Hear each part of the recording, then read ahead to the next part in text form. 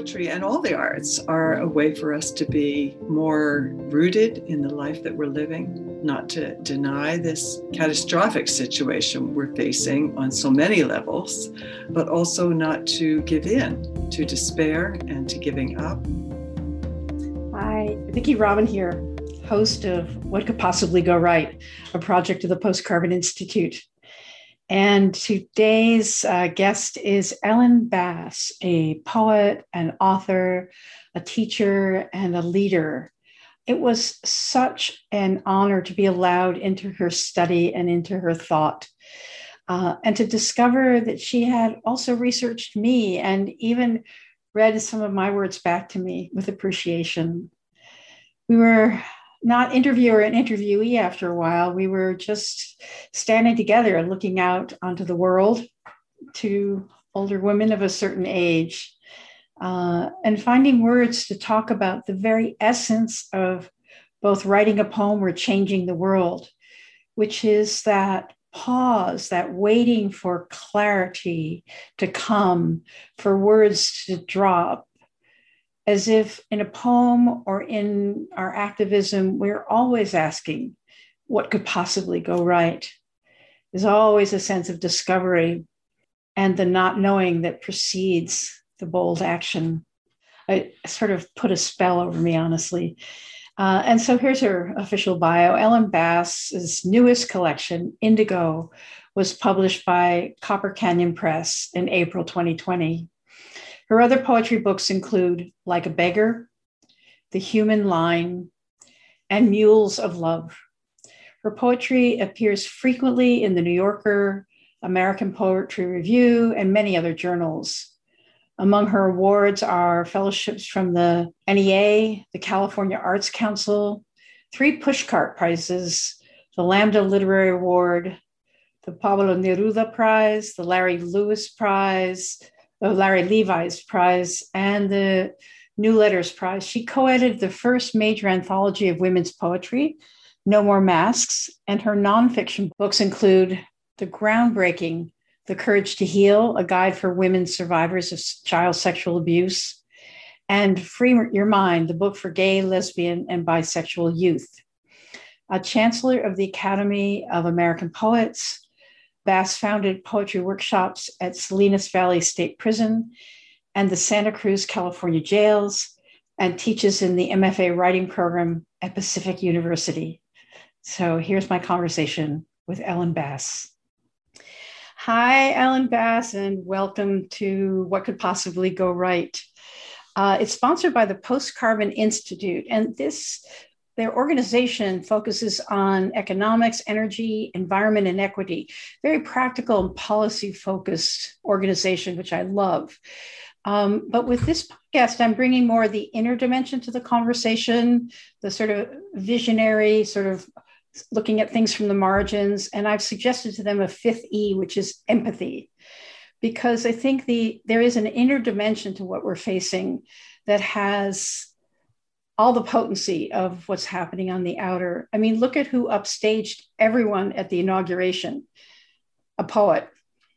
And poetry gets at particulars of who we are and the small events of our lives, as well as reminding us of the basically the sweetness and the complexity of existence. And I think we as people are going through something, and we need the poet voice to face what we've wrought, the climate disruptions, polarization, the legacies of racism and colonialism, the pandemic, the waves of war and environmental refugees. It's upon us now.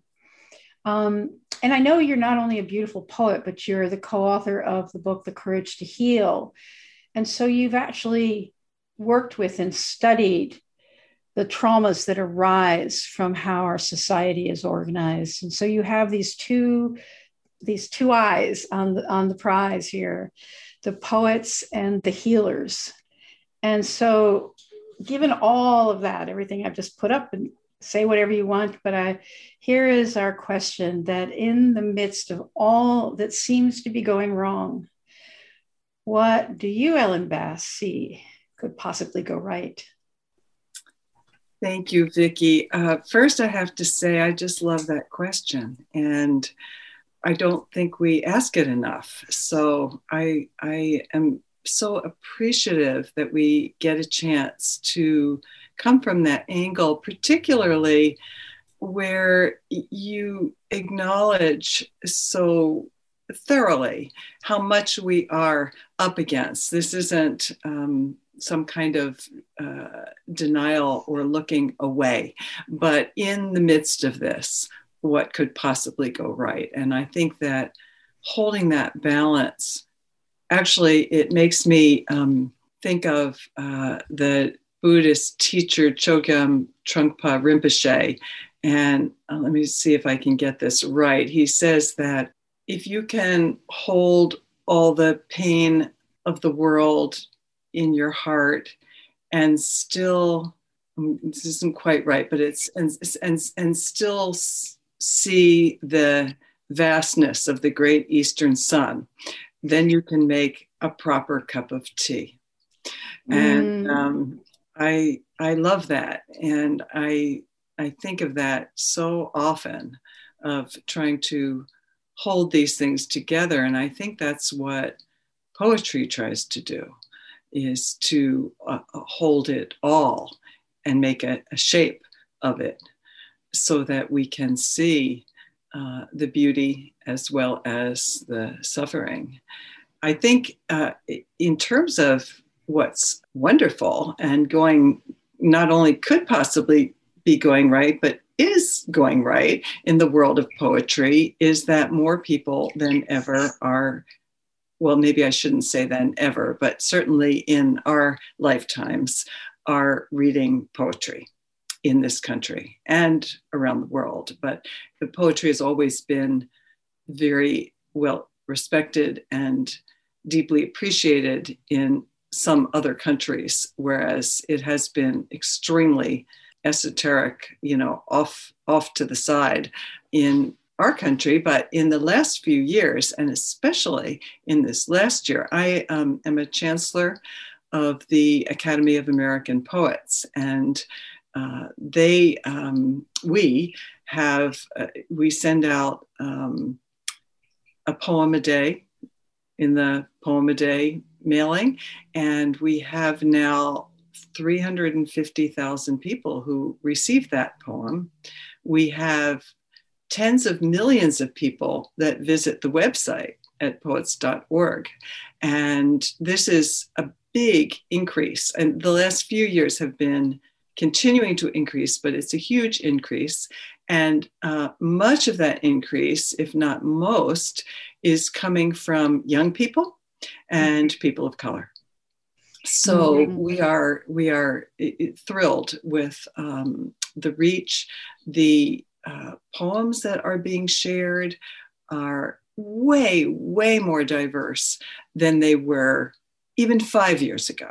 So let alone 10. So this is, very exciting. And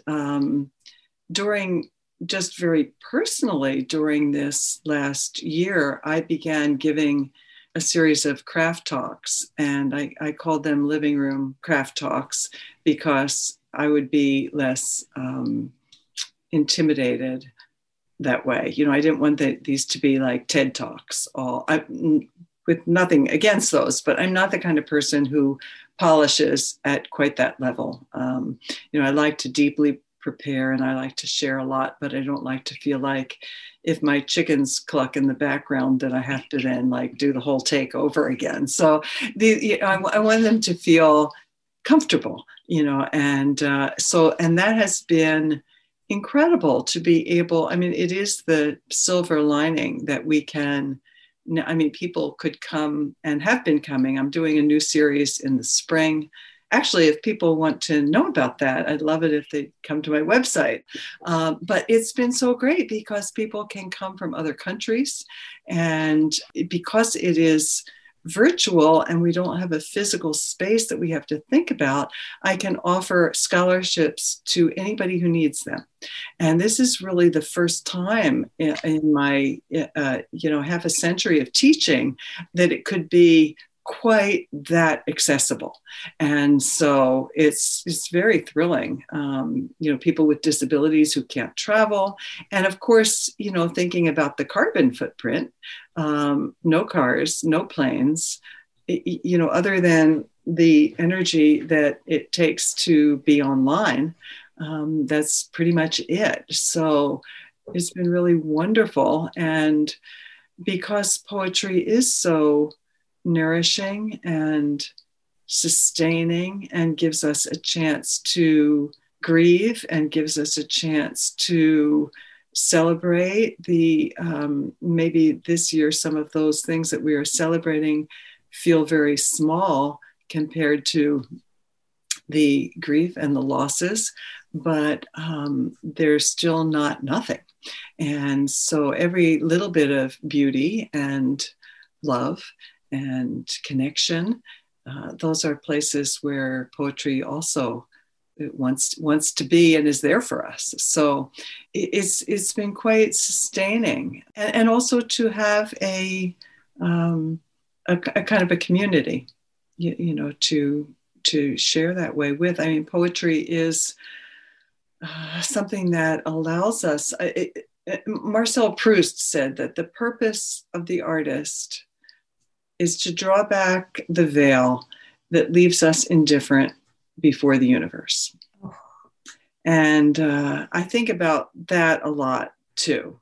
And so, poetry and all the arts are a way for us to be more rooted in the life that we're living, not to deny this catastrophic situation we're facing on so many levels, but also not to give in to despair and to giving up. The other person who I think of all the time is Gandhi, who said, whatever you do is going to be insignificant, but it is very important that you do it. And I think of that over and over and over again, because I don't want to be trying to think, how important is the thing I'm doing? Is it important enough? Will it be useful? I just have to do it. And I am a natural born, dyed in the wool warrior. So I need things that help me. And my motto for a long time, and I've taught to my children, and we all laugh about it, is my motto is work more, worry less. So, it's been great for me to have a lot of work during these times, and not just the last year, but to be able to share poetry, teach poetry, and when the muse is willing, write poetry. Mm-hmm. Wow, there's a few threads that I'd like to pick up on, and one is it strikes me that, as I said in the beginning, we're embedded in the Post-Carbon Institute, which is, has an online journal, Resilience, and it has wonderful books, and it's just really, really, really standing on that cusp of, the actual measurable losses. And then poetry is in the world of the immeasurable. And I just think that the measurable gets privileged. And so in a way, the worry that comes from the measurable, or the overwhelm that comes from hearing about the worrisome things that shuts us down, actually inhibits us going forward. It's like the space of poetry is the space of where we reckon with. It breaks through denial. I mean, it's almost like the purpose of it is to do that, not in a sort of an aggressive way, but just naming things. I listened to one of your poems, and I cannot quote it, but it's basically you name all the things that are going to get lost, including your life. I mean, it was really a very, a very penetrating list of things that will be lost. And I think it's so valuable that the poets can help us grapple with loss in a way that the loss becomes metabolized and part of us. It becomes part of our wisdom. It goes from terror to wisdom. listening to you, I think it's even more important. And I actually do. Our mutual friend Paulette Perhach has a morning writing session that I go to almost every day. And I never know what I'm going to do on the page. But a lot of times recently, I'm writing poetry. So I'm interested in not just the volume of interest, but what themes are you seeing in the young poets and the diverse poets that are now pouring forward? What do you see through their poetry about what they see about the future and how they are grappling? I see a lot of poetry that's very socially engaged, and the best of it, of which there is a lot, it really combines the personal with the political. And, way back in the 70s, that's what we were saying as women, right? The personal Right. is political. And I'm seeing that from these young poets a lot, where they're really connecting their own experiences, the experiences of their families and their loved ones, their own dreams and hopes and disappointments and sufferings to the greater world. The poems are really aware that they don't live in isolation, that we live in connection. And that's been really wonderful. And I think that we want our poems to give us strength. Mm-hmm. We want them, just what you're saying. I mean, things are so bad that it would be easy. It would be easy to just have despair and give up. But we can't do that. That's not, it's not a way to live. I mean, we have to live in the way that it makes sense to live, morally and ethically, and to have respect for ourselves, even when things are very, very bad. I have a friend who is somebody who truly walks the walk. And she said one time, it's not what you do when you're getting to the end of your rope, it's what you do when you're at the end of your rope. And I think of that a lot. So, I think that we can have some despair. I mean, mm-hmm. but we can't just give in to despair without a kind of disrespect for ourselves, for others, for the earth, for all of it. And so I think poetry, it does sustain us. It gives us a way to hold the grief, the suffering, the rage, the outrage, the times when we have no hope. It gives us a way to hold those things without being completely undone by them. And it holds them at a manageable distance. The poem is shaped. It's not the amorphous chaos of misery. It has a shape. And, that belief that we can make some kind of order out of chaos is, a very deep belief of the artist. There's a book that came out, you probably know it. It's called All We Can Save, right. Courage and Solutions for the Climate Crisis by essays by women climate leaders. Right. And they included poetry. And I think that was such a brilliant thing. I mean, I think it shows how smart the whole book is, that they knew to include poetry, because they were talking about just this thing that you've brought up, is that we have to pay attention to how we feel as well as what we think and what we, our body of knowledge and data and information. We can't separate our heart and our spirit from all of that. You bring to mind, Judith Schwartz is in that book, and she was another person I interviewed. I've known her for quite some time because I really love her perspective on regenerative agriculture, regenerative everything. But you bring to mind, from my first set of interviews in this series, what I noticed was that when I feel, I understand way at a different level what actually is going on. And so I've come up with this little sort of quip of something I've learned, which is if you can't feel the world, you can't heal the world.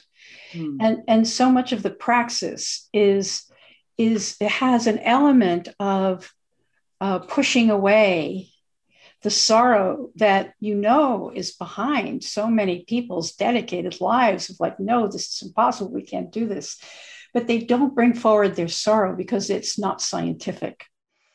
And the moment, several guests, the moment they went into the feeling realm, something shifted.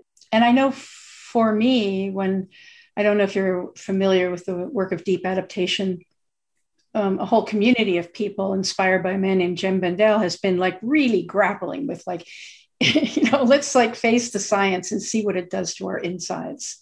And I spent a year in grief. I mean, I just grieved the trees and grieved my village, and I grieved, it was thoroughgoing, as so many things I do are. But, it's like I've come through, and it's not that I'm not going to cycle through grief many times again, but there's something almost like acceptance. It's like, okay, so here we are, and we really don't know. We don't know how the dominoes are going to fall. We know that we've predicted things in the past and they've never happened. And so we're at the end of our ropes, but that's the end of the old rope. There's something we're going to live into and through that will be so fresh, I think, that people have to write poetry. There'll be no other way to do it. You know what I mean? It's like that feeling the world is important. I'm sure there are many, many people who are teaching poetry now as a way for people to deal with their climate grief. Yes? Or do you not know that? That's interesting. I don't know that there are that many people teaching it so specifically focused. That's a good question. I don't know. I think it should happen. You don't have to be the person to do it. But so the other thing I noted when you were talking was the word strength. Because I think strength is different from hope. Strength is like the how we're going to go through it. And so the poetry gives us strength. And it's interesting because looking on your website, I loved what you said about hope. Hope for change makers is an act of imagination. It is generated daily through not giving in to despair and finding joy in the journey. It is moral action without expectation of results. And I think that's just absolutely wonderful. And I think that how that connects to poetry for me is that poetry is all about not knowing. If you know what you plan to say in a poem, pretty much what's the point of writing that poem? It's all about discovery. It's all about the process of trying to find out something that you didn't know before you started. And it's about the process of being changed and transformed. I mean, that is why that's a big why, but it is why I write poems, and why I think most people write poems, is so that at the end, they will not be the same person they were before they wrote the poem. And I can't say that every poem that I write succeeds at that level, but the ones that are the most significant for me do. And I am not the same person afterward.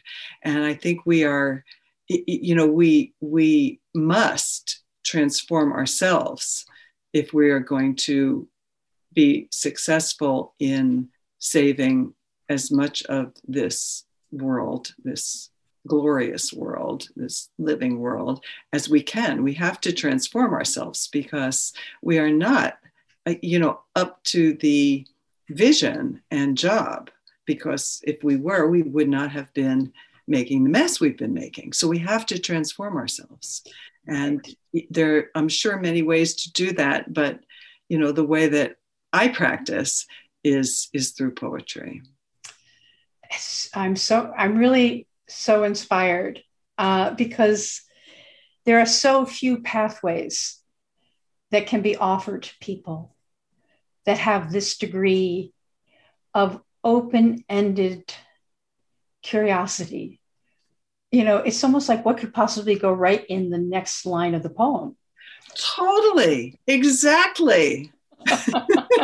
Exactly. Right. Anyway, yeah, it's a spirit of discovery, and that is crucial to our survival. Yeah. Whatever that means, whatever we think is surviving, you know, but that's that spirit of discovery. So anyway, we're sort of I put a cap on time so that in kindness to the audience. So is there anything else you want to like? Ding, the zinger that you want to. It's a perfect place to end. I think that I just love that you brought that up about the discovery and of the next line. What could possibly go right? Because that is what makes it so thrilling and compelling, is to be on that edge of what could possibly go right. You get it. You get it. Thank you so much. My pleasure. Hey, thanks for listening. Don't forget to subscribe and leave us a 5-star review so that this hopeful message can get out to more people. Check out Post Carbon Institute's Resilience website for show notes and for more guest information. Join us on Patreon and become a financial supporter of the show and for exclusive content and special online events.